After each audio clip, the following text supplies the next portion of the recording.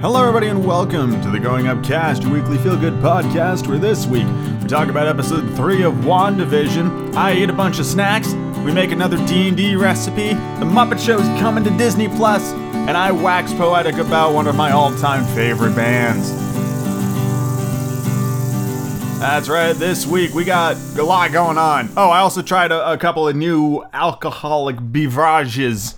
I just forgot. So yeah. We drink some stuff, we eat some stuff, we eat some D&D stuff, we talk about WandaVision.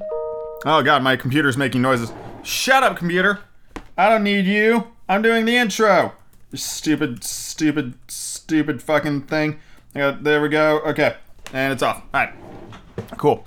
Yeah, just a lot going on, and this is a beefy episode.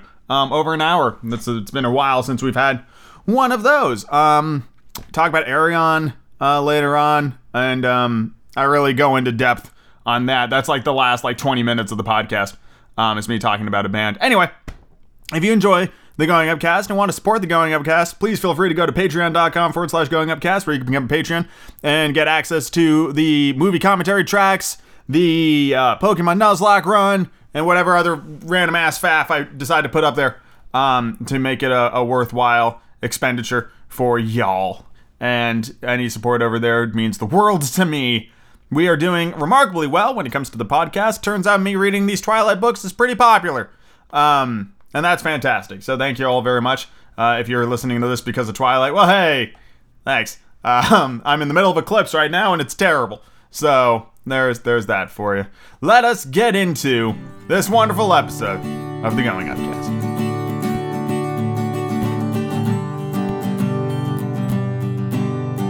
Very late where I am right now, but the news just dropped that the fucking Muppet Show is coming to Disney Plus in on February 19th. And this is really big news for Muppet fans, and I will tell you why. The Muppet Show ran for 5 seasons in its original runtime. 3 of those seasons, the first 3 seasons, ended up on DVD, but seasons 4 and season 5 of The Muppet Show never got a home movie release in DVD format. What they did get were collection VHS tapes that I had when I was a child.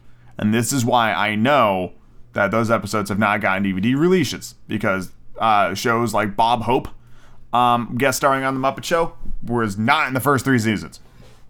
So I am stoked, because this is the first time, pretty much since it aired, that you will be able to watch the entire Muppet Show from beginning to end. All of those classic fucking Muppet Show moments, those incredible guest stars, many of whom will not be remembered in the fucking cultural zeitgeist that we currently exist in. Because there are some pretty obscure fucking guest stars for The Muppet Show.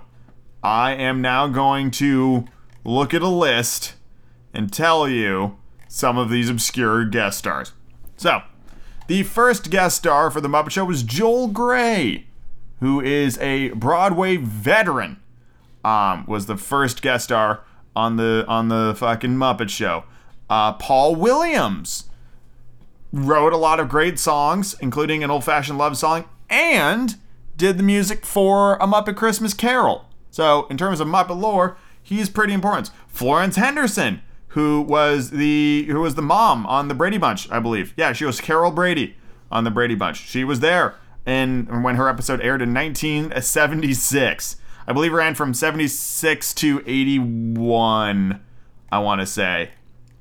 Let's see who else we got. Harvey Korman, classic comedian. Candace Bergen, another classic comedian.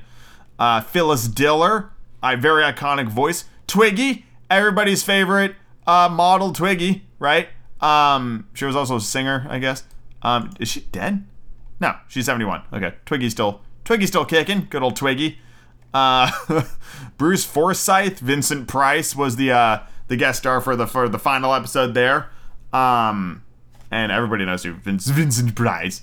George Burns, Madeline Kahn, Dom DeLuise, John Cleese was a guest star on the Muppet Show. You know, Goldfish and Monty Python.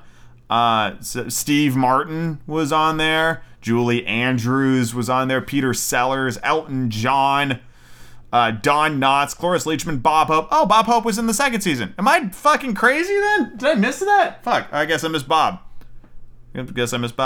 Shit, I'm sorry. I misspoke. Zero Mostel, who was famous for being in Fiddler on the Roof, as well as a couple of other things that he was an actor. He is unfortunately dead. Roy Clark, the classic Roy Clark, was there.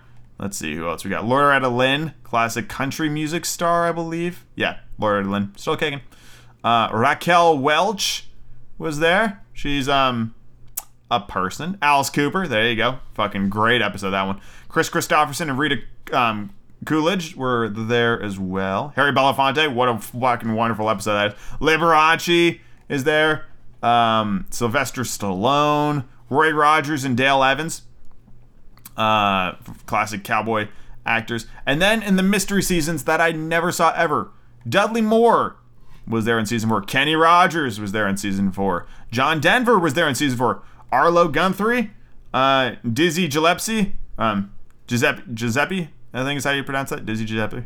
Yeah, the fucking trumpet player. Who else we got? Christopher Reeve, Superman. Superman's on the Muppet Show. Linda Carter, Wonder Woman's on the Muppet Show.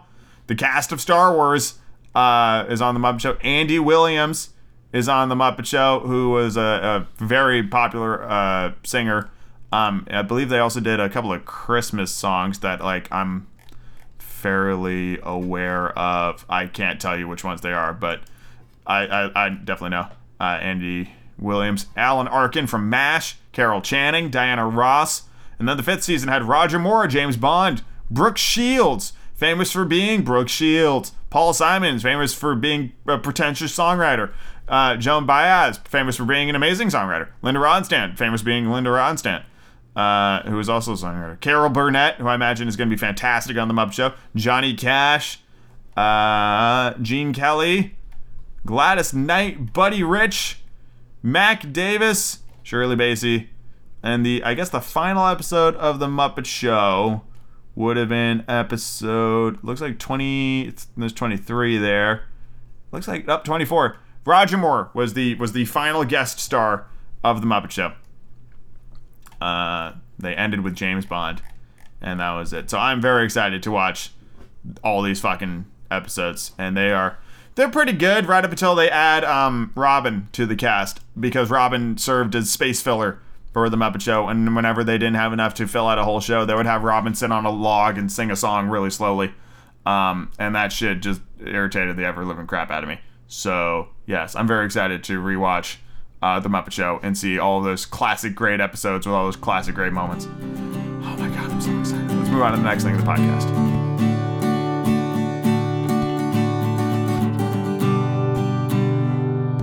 Another recipe from the D&D cookbook come and gone. This time it was Archon the Cruel's 5-spice halfling chili is how it was labeled. Archon the Cruel, of course, is Joe Manganiello's D&D character, which I say that like it's a thing, and that's because it is. Archon is pretty pervasive in D&D lore. They were in Critical Role. They have their own presence in official D&D books. Archon is pretty well known. And so he got his own kind of chili. It was your standard ground turkey, bean, onion chili affair. And I'm not a dab hand, or I'm not unfamiliar with chili recipes. So what I basically did was a weird mixture of the recipe from the book and what I ended up doing. Basically, I got all the ingredients that was said in the book, along with a couple of different ones. It only lists using kidney beans in your chili, which I'm sure is fine. I like having a variety of different beans in my chili to provide color and size differences. So I ended up using a can of kidney beans, a can of black beans, a can of white chili beans, a can of normal chili beans, and a can of pinto beans. I used all of those beans in my chili. And I used a mixture. I cut all the liquid in the can of beans in half, and then dumped all of that into the chili, augmented it with a little bit of like vinegar. There was a can of tomato puree in there as well, which provides kind of body to it. A pound of ground turkey, shit ton of spices, things like allspice, cumin, paprika, cayenne, a little bit of fennel, and then some herbs. I had some basil in there. I had some thyme in there. I had some oregano in there. Let all of that shit stew for like good 30 minutes. 45 minutes, I think, overall. A whole white onion, or a whole yellow onion, actually, and 7 slices of bacon. And so I microwaved the bacon at a time. Now you could cook the bacon in the pot and then use the rendered bacon fat to like flavor the stew. I didn't do that, and I went with the microwave because I wanted to avoid setting off the fire alarm, of which I have a bad habit of doing. That's why I tend to avoid doing things like that. So I did it in the microwave, and then I left it like partially unrendered. So it did like a little bit of rendering in the pot, but not too much. It was mostly cooked by the time it hit the pot. And then I sweat the onion for like 10 minutes and then added some garlic cloves. I think I did 3 crushed cloves of garlic, which I can't taste in the final chili, so that was all pointless. And then I added the tomato puree and let that cook down until it was less acidic. Added a little bit of vinegar and some brown sugar at that point to kind of balance it out. And then I added in my beans, and then I stirred all that together. Then I added the turkey raw. I just put in the raw turkey into the chili. And then I let the chili get up to 165 degrees, which cooked all the turkey. And then just let that shit simmer. And then I added all of my spices and some salt and pepper. And I boiled it down. Oh, I also added 2 serrano peppers because I like my chilies to have a decent amount of heat to them. And I let those stew in there as well. And it's one of those, it's a heat where it's like it doesn't hit you right away, but it's after the chili is like out of your mouth that starts to burn. So it's a really good heat, and it got me all sniffly. But it's really good. I'm a real big fan of it. I think the chili recipe in the book is going to lead you to a really good pot of chili, and then you can start to mess with it. If I didn't already feel really comfortable making chili, I wouldn't have messed with it. But I wanted to do it my way because I also don't have a Dutch oven, which is what it recommends. I just had I actually used like a tall saucepan, not a pot, because I wanted it to be wider for quicker evaporation of the water to make it like a thicker chili. And I've got leftovers for days. I probably can have another like 7 to 8 bowls of this stuff, which is gonna be awesome. So really, really happy with how that turned out. Yeah, so we'll see what recipe I pick out of that thing next. But for now, let's move on to the next thing in the podcast.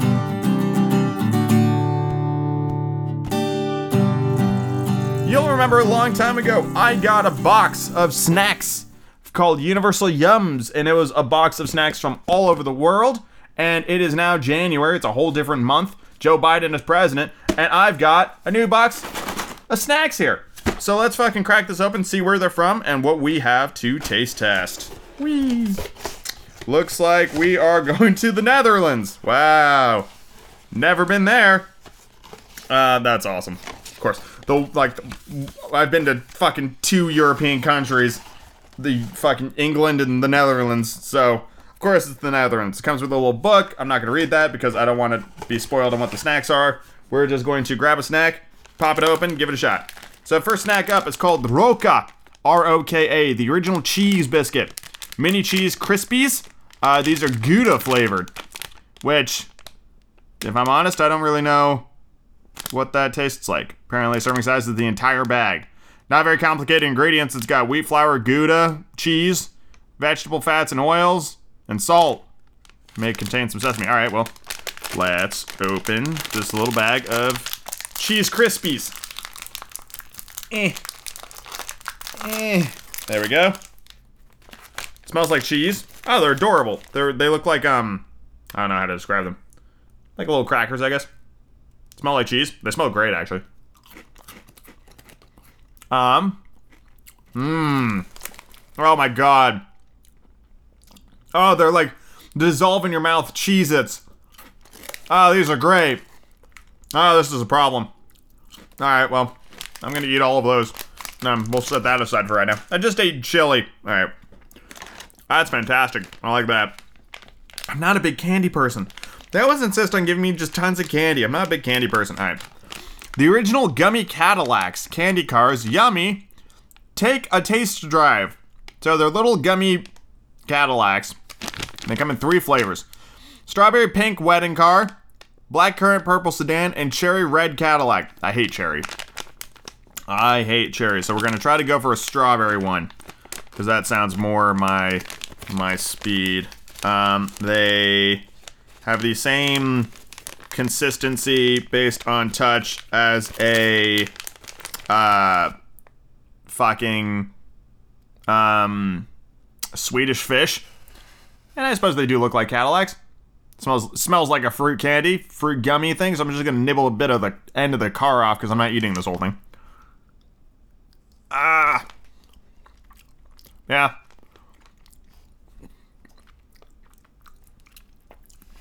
It is your standard gummy car, and I'm not even gonna eat the little piece I did because it's one of those things where it'll take like 50 minutes to chew, and it'll get stuck in my teeth. I'm just not a fan of it.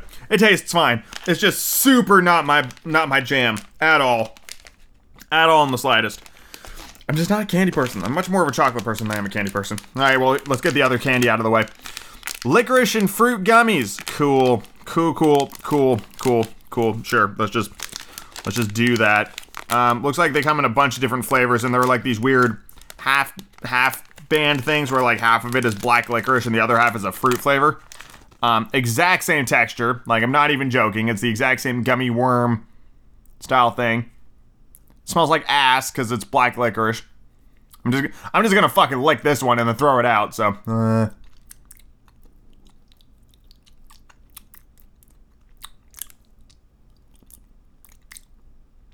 yeah, I mean, lemon and black licorice, they don't really go together, and it smells like an ashtray. So I'm just gonna throw this out. Nope. Not wasting calories on that bullshit. Alright, let's get back into some good stuff now that we got that horrible nonsense out of the way. So this is some boletje, the Menged chocolate. So the exact same, we had a bag of these in the Christmas ones actually. We have these spiced cookies before. These are the tiny spice cookies that tasted like Teddy Grahams. Except this time, they're fucking wrapped in chocolate. Which, hell yeah. Let's go. Hold on. Oh, I'm eating this whole bag too. They taste like chocolate Teddy Grahams. Yeah, I mean, really good crunch. The chocolate's not too overpowering. You can still taste all the spice with a hint of chocolate. Oh, hell yeah. That's some good shit. Here's the biggest item in the bag. Bio-organic hand-cooked chips. Cheese onion flavor. Thick-cut potato chips. Cheese onion flavor. What cheese? Is it more Gouda? Will it tell me? Ingredients? It's all in fucking Dutch. Oh, there it is. Ingredients. Potato, sunflower order, corn, onion, natural flavor. Contains milk. It doesn't tell me. It doesn't tell me what kind of cheese. Cheese and onion. All right. Well, I'm not a big potato chip person. I can't tell you just thinking off the top of my head what a fucking cheese and onion chip tastes like. So this is probably gonna be a whole new culinary experience for me. They're fairly thick cut. They look like Lay's. All right, here we go. Home.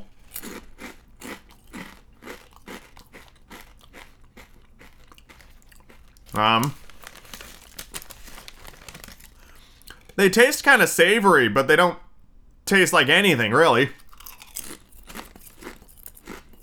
Well, there we go. Yeah, okay. It's weird. I do get the hint of cheese. I can't tell you what cheese it is. The best way I can describe it is that it tastes like cheese. Like if somebody distilled the essence of cheese and put it on a potato chip, and you went, yep, that's cheese. It tastes like that. Exactly what kind of cheese? I don't know. The closest approximation I can come up with is like Cheese Whiz or like nacho plastic cheese. Has that kind of feel to it. I got two more things here. One of these things is something I'm very familiar with, which is usually best served warm, and that is a stroopwafel. And stroopwafels are these two very thin waffles that sandwich caramel filling. And these are usually pretty strong.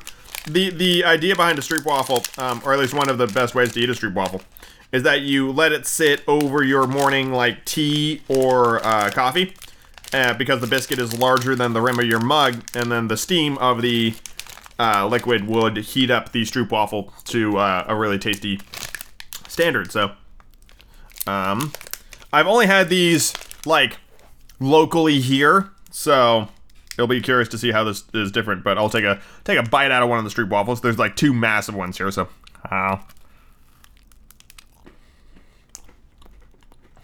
Yep, that's a stroopwafel. Predominant flavors are cinnamon and caramel. So, if you like caramel and soft cookie biscuity things, then you'll like a stroopwafel. They're very good when done right, and these are done right.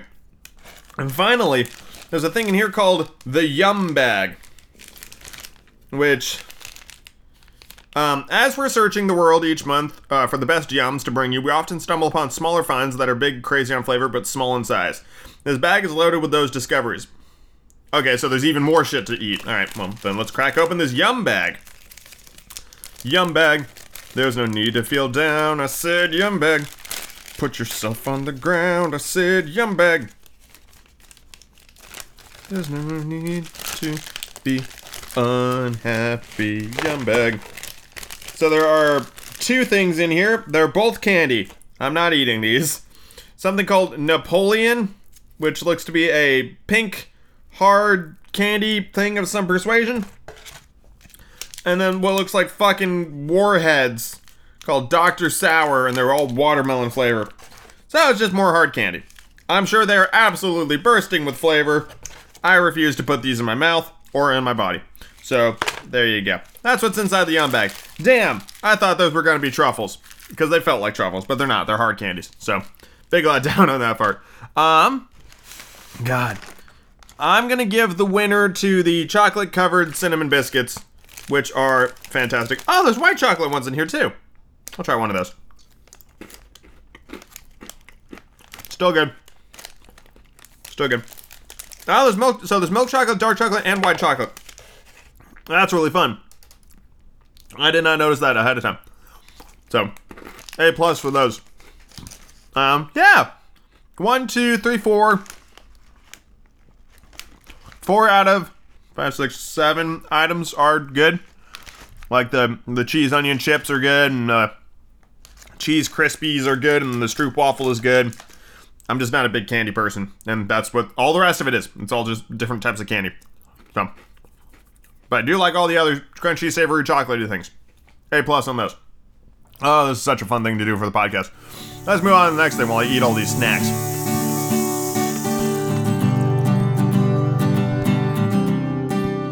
Alrighty, it is time to do one of my all-time favorite things, which is try alcohol. So I've got 2 tiny bottles here.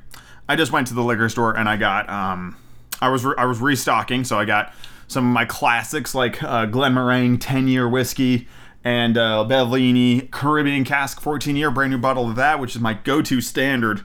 But I also got a couple of new things to try and to expand my knowledge on, and I've got 2 of them here in front of me. These are airplane bottles because one of the best ways to try new alcohol is to only spend like $3 to do it. So these were like dirt cheap little airplane bottles, which are, I don't know how many fucking milliliters of alcohol this thing is, but it's not a lot. It's 50 milliliters. These are both 50 milliliter bottles. We are going to try this one first, which is Grangestone.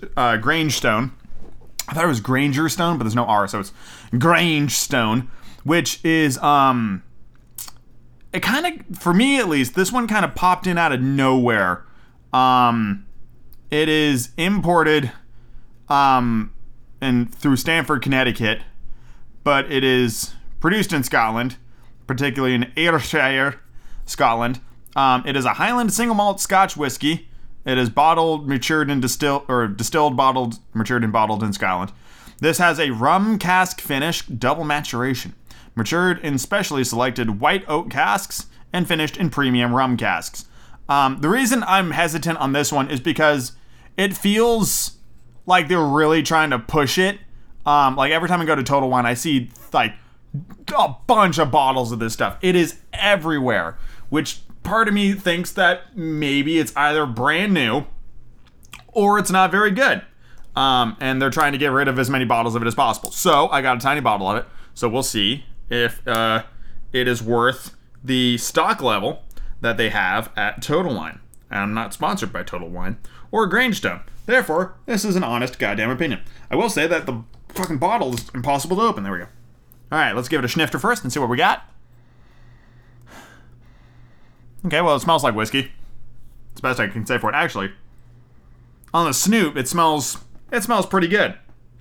So I'm going to try it straight here. I do have a glass of ice here, but I'm only going to use that for whichever one of these I actually enjoy, as I will drink that one first. So, bottoms up.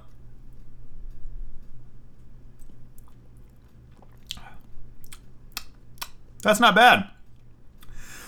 It's young. I can tell it's young because it's got a bit of a burn to it. Not nearly as smooth as some other whiskeys I've had, but flavor-wise, it's not bad.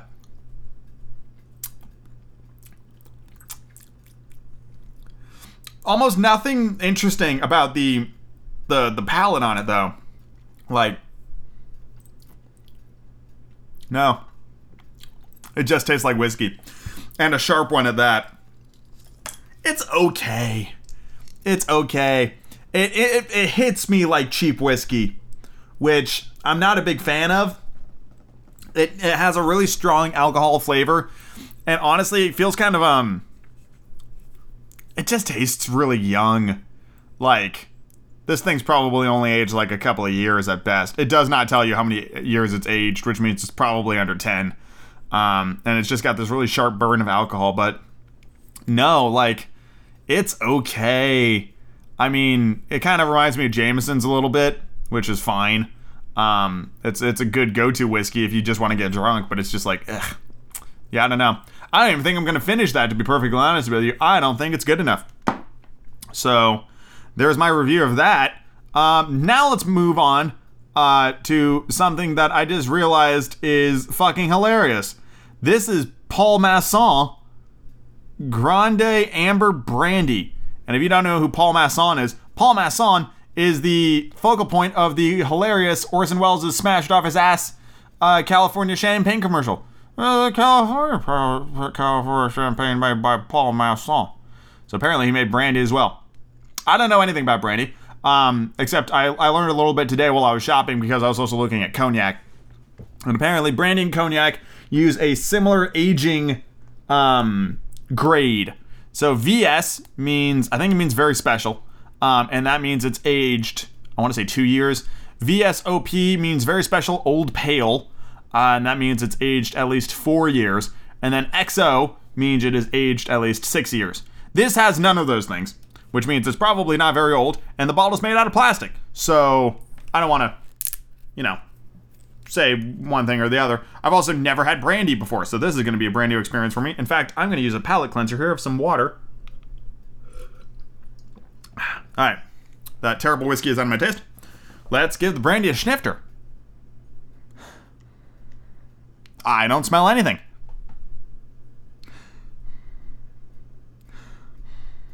Maybe vague hints of fruit and a little sniff of alcohol. It doesn't smell like anything.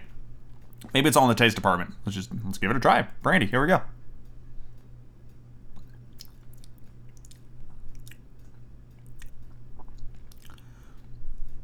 Well, I like it better than the whiskey.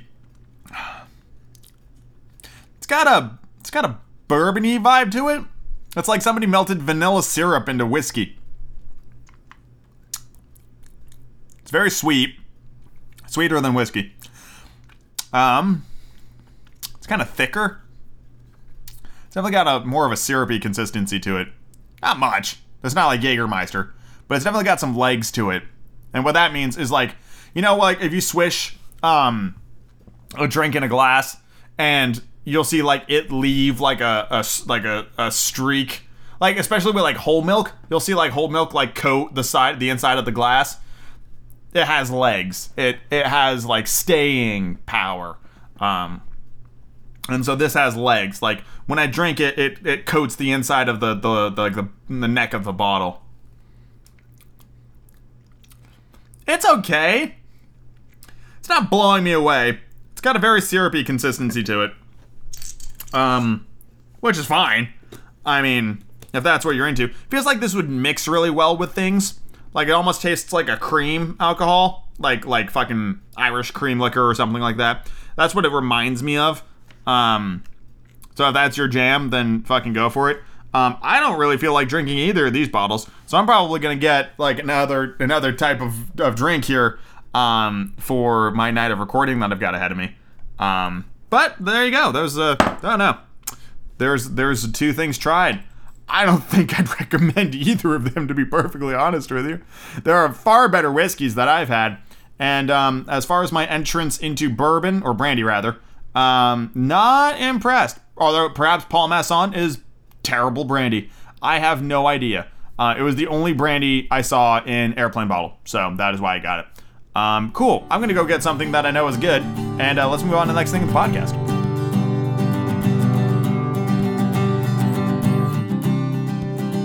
Episode 3 of WandaVision has come and gone, and if you haven't seen it yet, I apologize for all the spoilers. But I can't talk about this episode without really kind of speculating. I say spoilers. I have no fucking idea what's happening. So this next segment is just going to be pure speculation on my part. Because I refuse to do any research, because that will solve the puzzle. And I'd rather try to figure this out on my own. So, we're in the 70s now. We're knee deep in the 70s. Brady Bunch as fucking hell. Can't tell me that isn't Brady Bunch. I recognize the fucking house. Brady Bunch.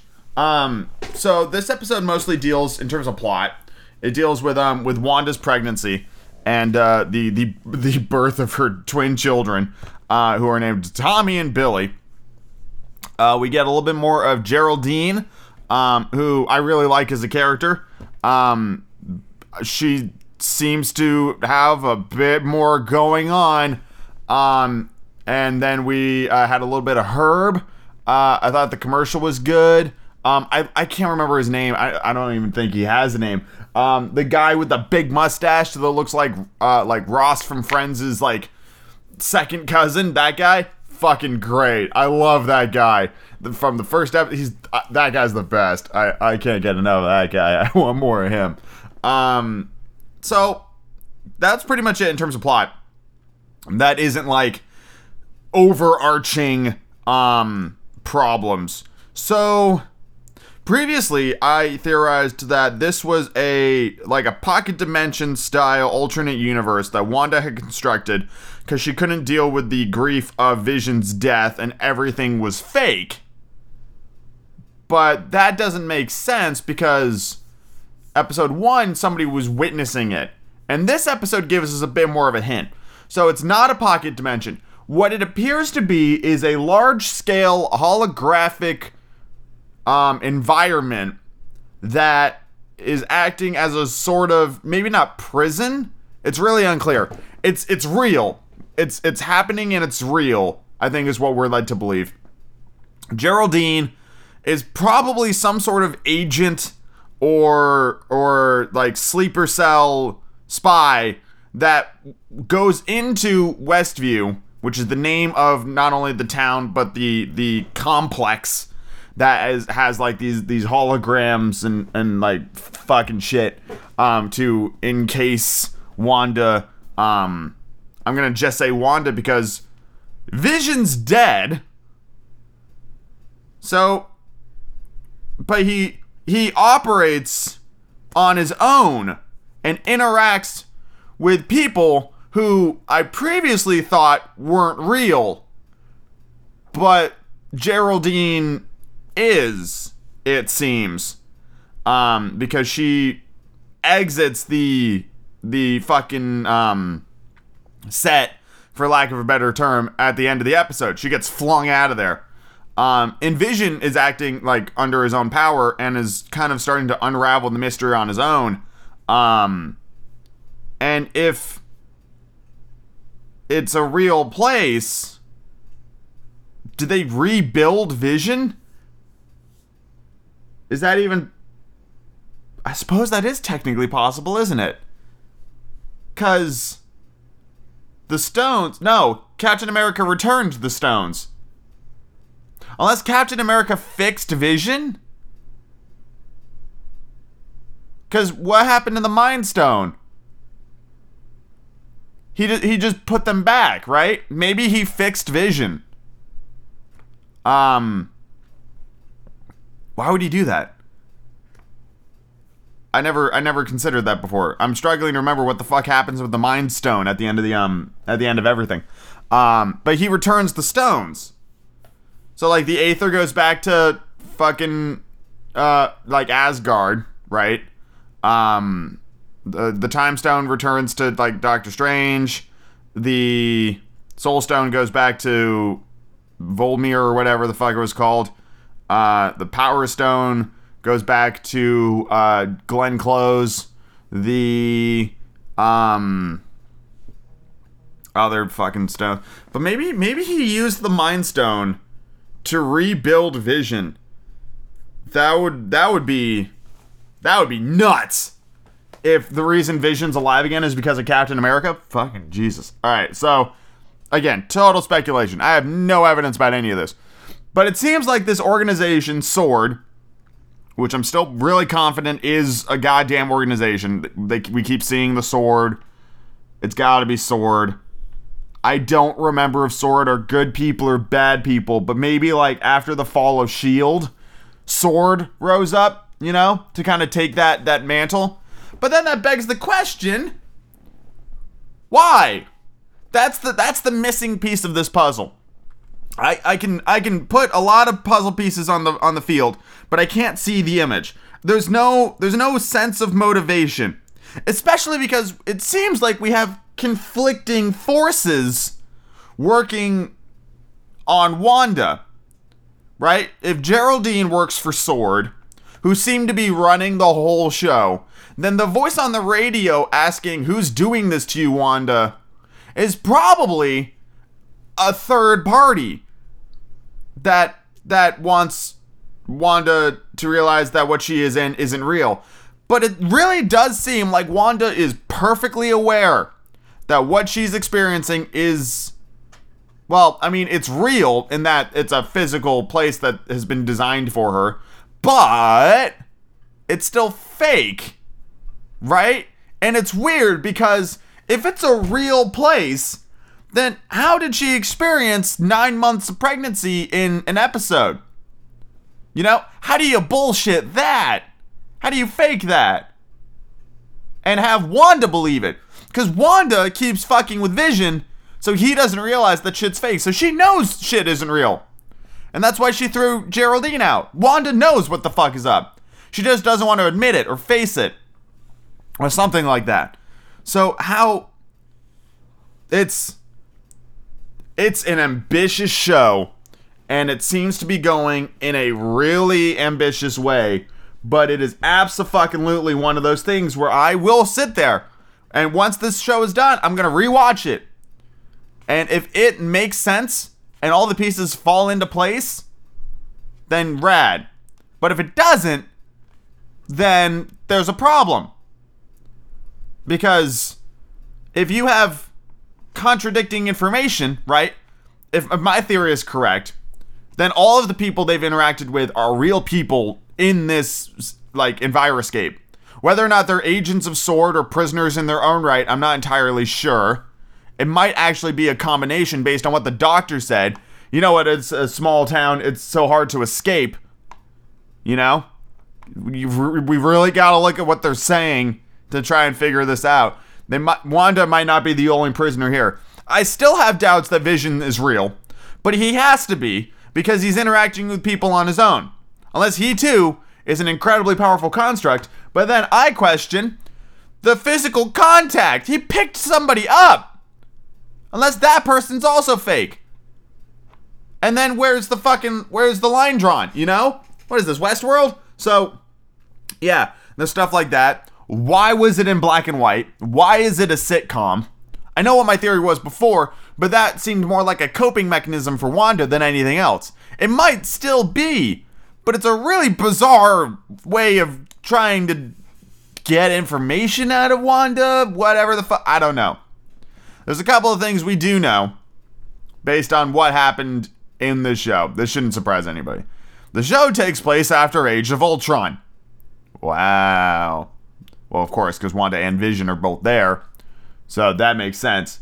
But in a show where I have so little to grasp onto to try to figure out what the fuck is happening, because the events of the last piece of Marvel media, second to last piece of Marvel media, says that one of the main characters of this show is dead, I kind of have to find some basis to ground myself. So, I don't know. Also, it's interesting that Wanda's accent only comes back when she remembers her twin brother. I thought that was interesting. So, I don't know.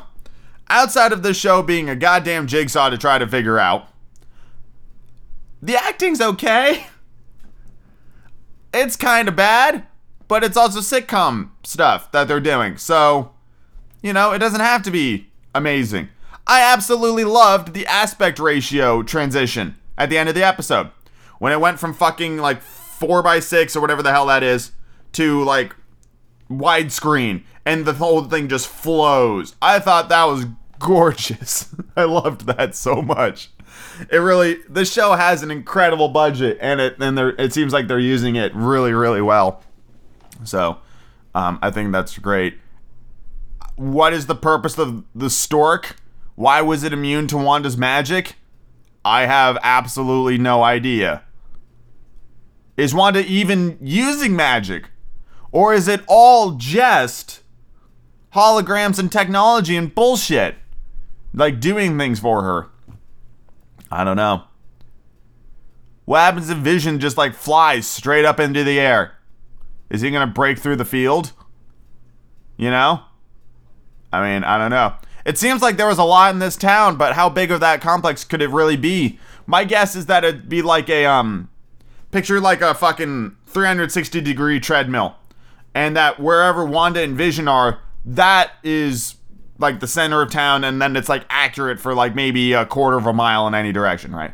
But then if like Vision needs to go to work, then the treadmill moves within the fucking envirosphere and becomes like his downtown office, right? But it still contains, which means like his neighbor houses are no longer there. But then when he goes back home, then the whole thing shifts again. It like pivots on a globe, and then he can be home. But that begs the question of how they can both exist simultaneously in two different parts of town. Maybe there's like a fuzzy line in between, and it's like half and half or something like that. I'm intrigued and very confused and cannot wait to see where this goes. And I still know in the back of my head, I actually forgot this other bit, Randall Park from Ant-Man and the Wasp is also in this show. How? How is he in the show? He and Darcy have to be on the outside. But are they working with S.W.O.R.D. or this mysterious third party that there may or may not be? It is a mystery indeed. Let's move on to the next thing in the podcast.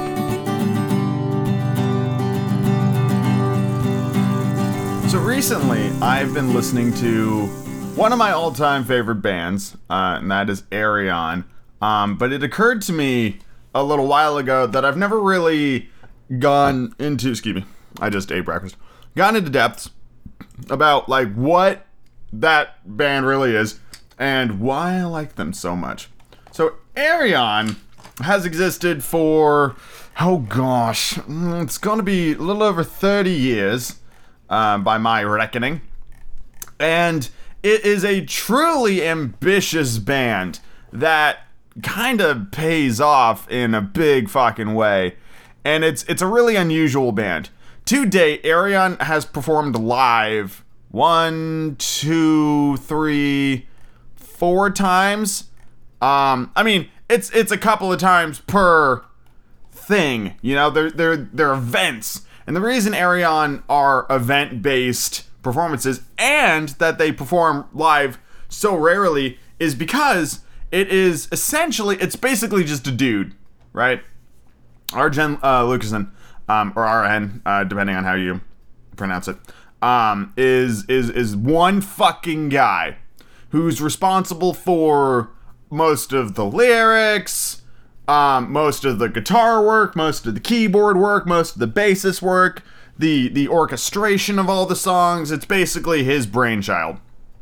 And he's got to be up there with, like, some of the best multi-instrumentalist musicians of all time.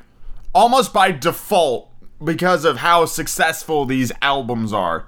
It's beggars belief that it's one fucking guy. First album came out in 1995.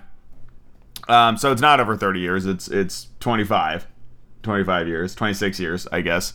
Am I doing that? Yeah, 26 years. The band's been around, which doesn't sound all that long. But the final experiment came out in 1995, and it sets up the story. And it's really that sets off the whole fucking thing. Because what is so wonderful about Ayreon is, most albums are dual albums. They're enormous in length. They average about 2 hours long. And most of the albums, with the exception of a few, tie together in a massive narrative that spans billions of years. And I know that sounds daunting, but let's get into it a little bit. So essentially what the story is about is the fall of humanity to a technological AI dystopian nightmare future. And in a last-ditch effort to save humanity, stories of humanity's future were sent back in time through a process called time telepathy. This is all from the fucking album. Where it was received by a blind minstrel named Ayreon, who retells the stories. And that's what the albums are, is the minstrel's warnings of the future. And in terms of the canon of Ayreon, that future isn't too far off, which is kind of the terrifying thing. 2084 is the proclaimed year of mankind's extinction, according to these albums. So, you know, we got a good 63 years left, so fucking enjoy them. If I'm very lucky, I will be alive to witness 2084, and I will fucking listen to that song. So, that's the overarching story of Ayreon. And there are some incredible albums that focus on this. The Final Experiment is the first one. And the Final Experiment refers to the time telepathy, sending back of the stories to try to save humanity. And then you've got Actual Fantasy, which is a much smaller album than the one that came before it. It has some incredibly classic Ayreon songs on it, though, and that came out in 1996. And then 1998 was Into the Electric Castle, which, depending on who you ask, is probably a lot of Ayreon, or Ayreonauts is the term for Ayreon fans. Probably a lot of Ayreonauts' favorite album. And it's arguably his best. Into the Electric Castle, even though it came out in 1998, it has this really core 70s vibe. It was all done like analog. You know, you can feel it, you can sense it with the way the guitar sound, and the synthesizers were the old school synthesizers that were all analog, making these incredible noises. And it plays like a B-movie sci-fi adventure. You get 8 dudes, or 8 people from all walks of life.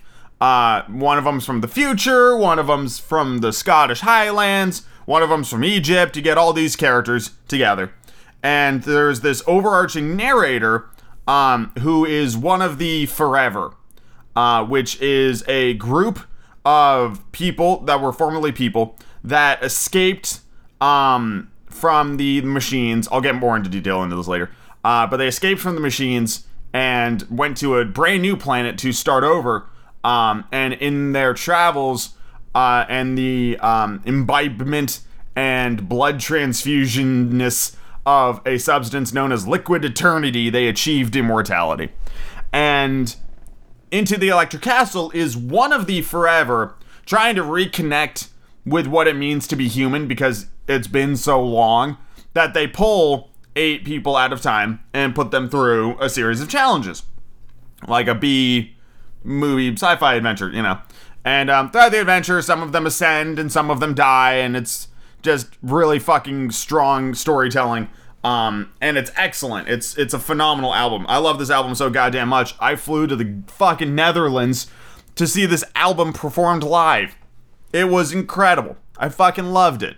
And John Delancey's narration really kind of clears up a lot of shit, which the original album doesn't really. I love the narration in the original album, but it's not super clear what the fuck is happening.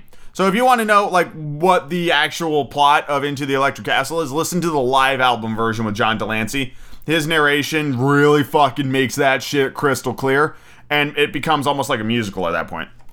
It's insane. Also, at this point, I would like to mention that one of the great things about these albums is the ensemble vocal cast. Most albums have anywhere between 10 to like 18 different vocalists taking on different roles in the album.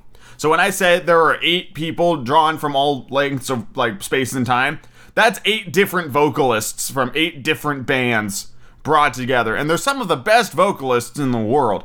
Bruce Dickinson sings on some of the songs. Russell Allen sings on some of the songs. Tommy Kervik sings on some of the songs. Annette van Giesenberg, I just butchered that, but she sings some of the songs. Absolutely wonderful. Floor Jansen from Nightwish sings some of the songs. Just, I could go on and on and on and on. Just an incredible roster. James LeBray from Dream Theater sings on a bunch of albums. Michael Mills from Toe Hider down in Australia is one of the best vocalists of our generation. He is woefully underappreciated, but fuck me, that dude can sing and sing well, and he's also an incredible instrumentalist. It's beggars belief. All right, next album, Universal Migrator Part 1 and 2. This one really sets up the the before time. And when I say the before time, I mean like the fucking beginning of the universe. Like, the scope of these albums is absurd. But it sets up the beginning of the universe and introduces a character known as the Universal Migrator, which is the first soul. And then that soul spawned all other souls. It's a really fun kind of cosmic idea of the beginning of the universe, and it's wonderful. And that's the album where we get Bruce Dickinson's song, Into the Black Hole. And, of course, he knocks it out of the park because he's fucking Bruce Dickinson. From Iron Maiden, in case you didn't know that. And that came out in 2000. The next album took 4 years to make, and it's called The Human Equation.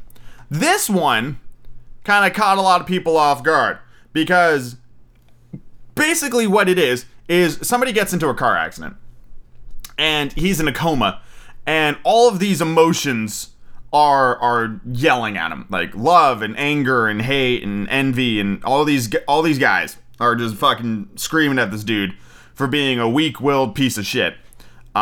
And over the course of the album, it's revealed that this dude's best friend, who's talking to him while he's in the coma, fucking cheated on the coma dude's wife. Like, they were together for a bit, but it was like a momentary blip, and she feels super regretful and all that stuff. And then you learn about the coma guy's, like, upbringing, where he was abused by his dad, and his mom was, like, super fucking depressed, and all this shit.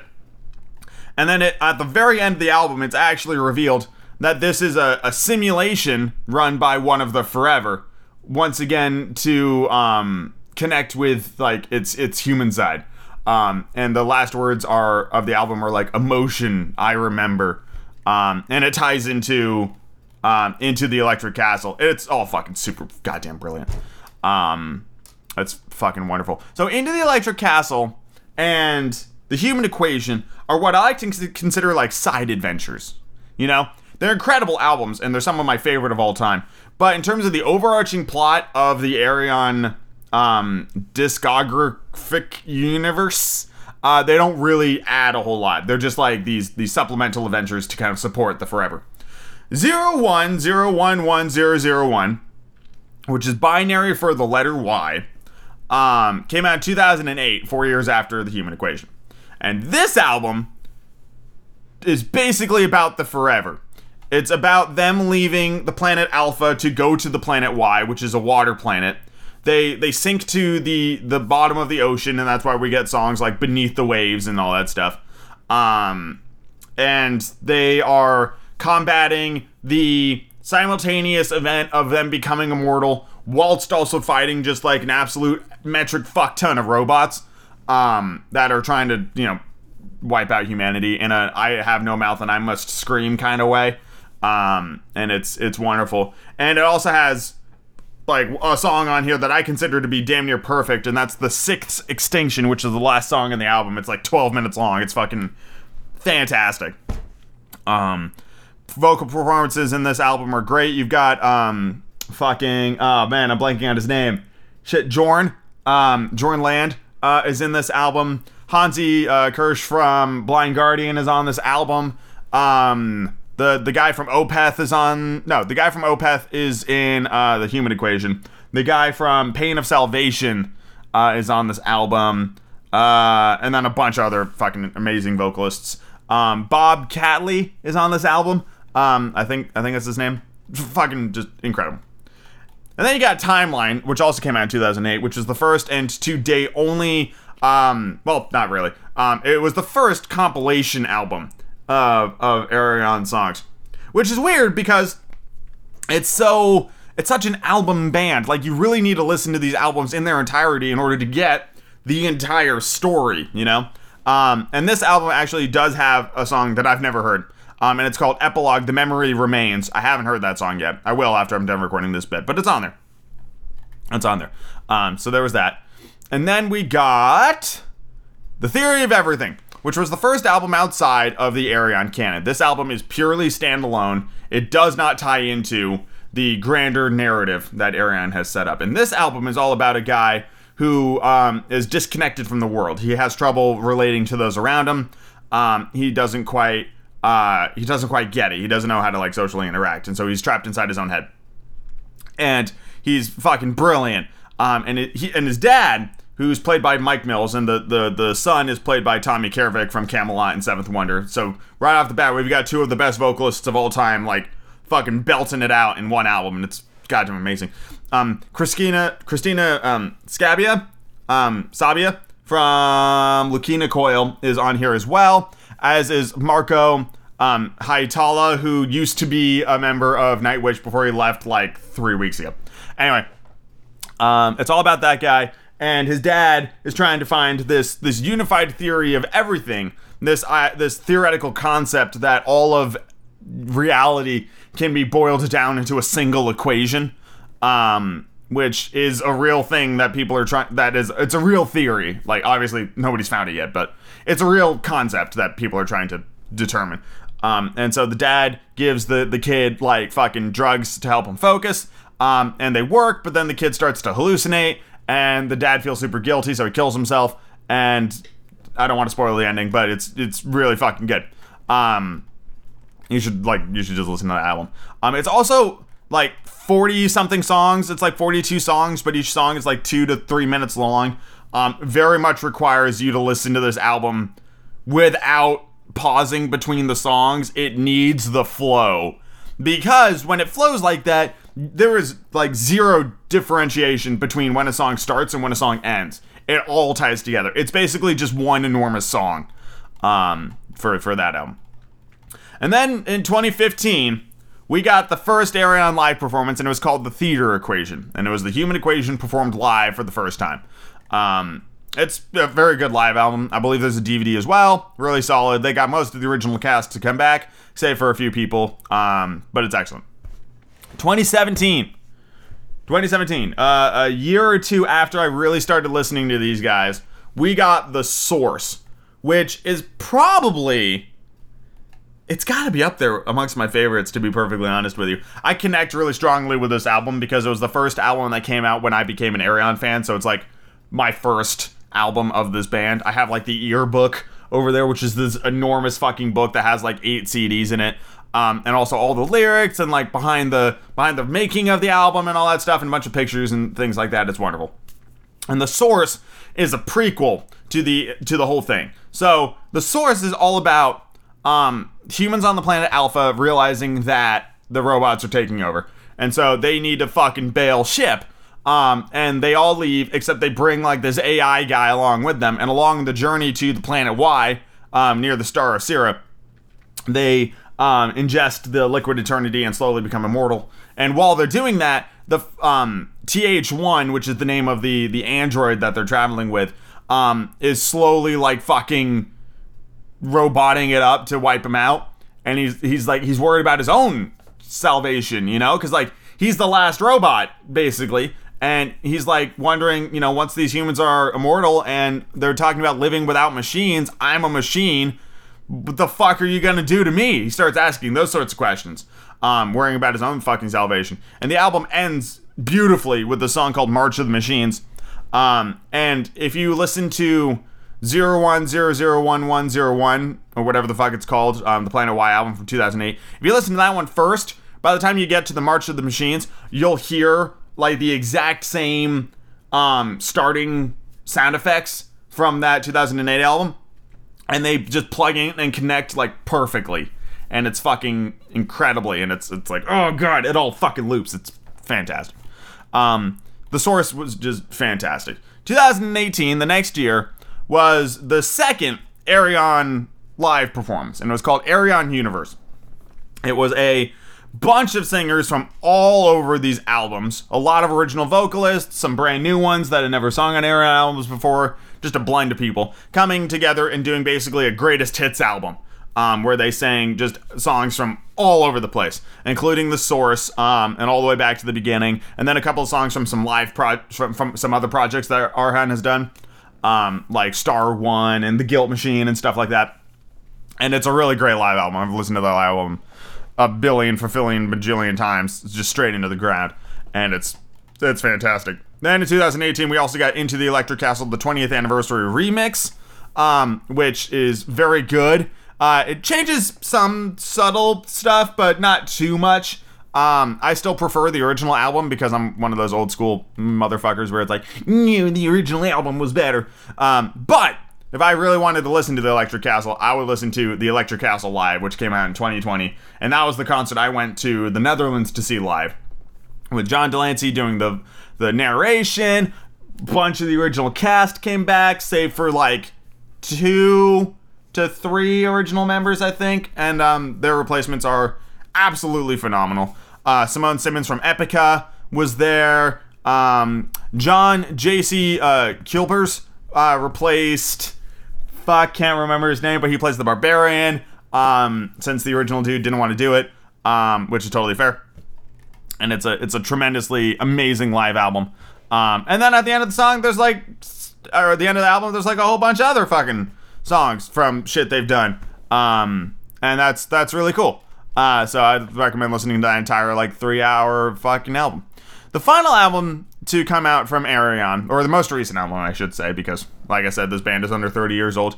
I would be stunned if we never got another Ayreon album. Is Transitus, which is the second album to fall out of the Ayreon lore. And despite my love for Ayreon, it's also my least favorite.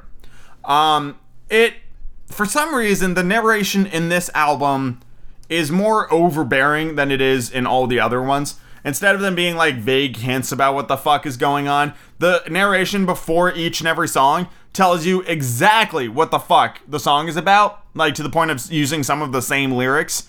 And it kind of ruins the entire album because they're just kind of, it's the difference between showing and telling, if that makes sense. You're being told the story like explicitly rather than having it be like supporting the music, which it did in Into the Electric Castle. It was narration that supported it. Even the John Delancey stuff was supportive. It wasn't explicit so much because it gave you information that wasn't within the song.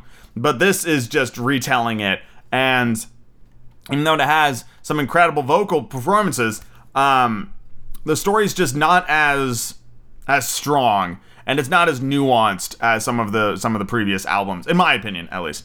That being said, because it's Ayreon, it still leaps and bounds better and more complete and coherent than most other albums out there, because it's on a level of production and musical talent that most bands can't even hope to achieve.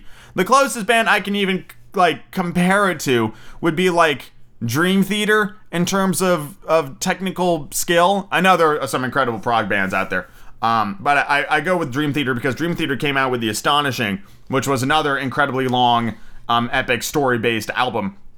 But the difference here is that Arjen is fucking basically doing all the instrumentals himself. The only one he doesn't really do is the drumming, and for that we got to give it up to Ed Warby, who has been his drummer on and off for the last 20 years. Basically, all those albums I just listed had one fucking drummer, except for Transitus, which had a different drummer.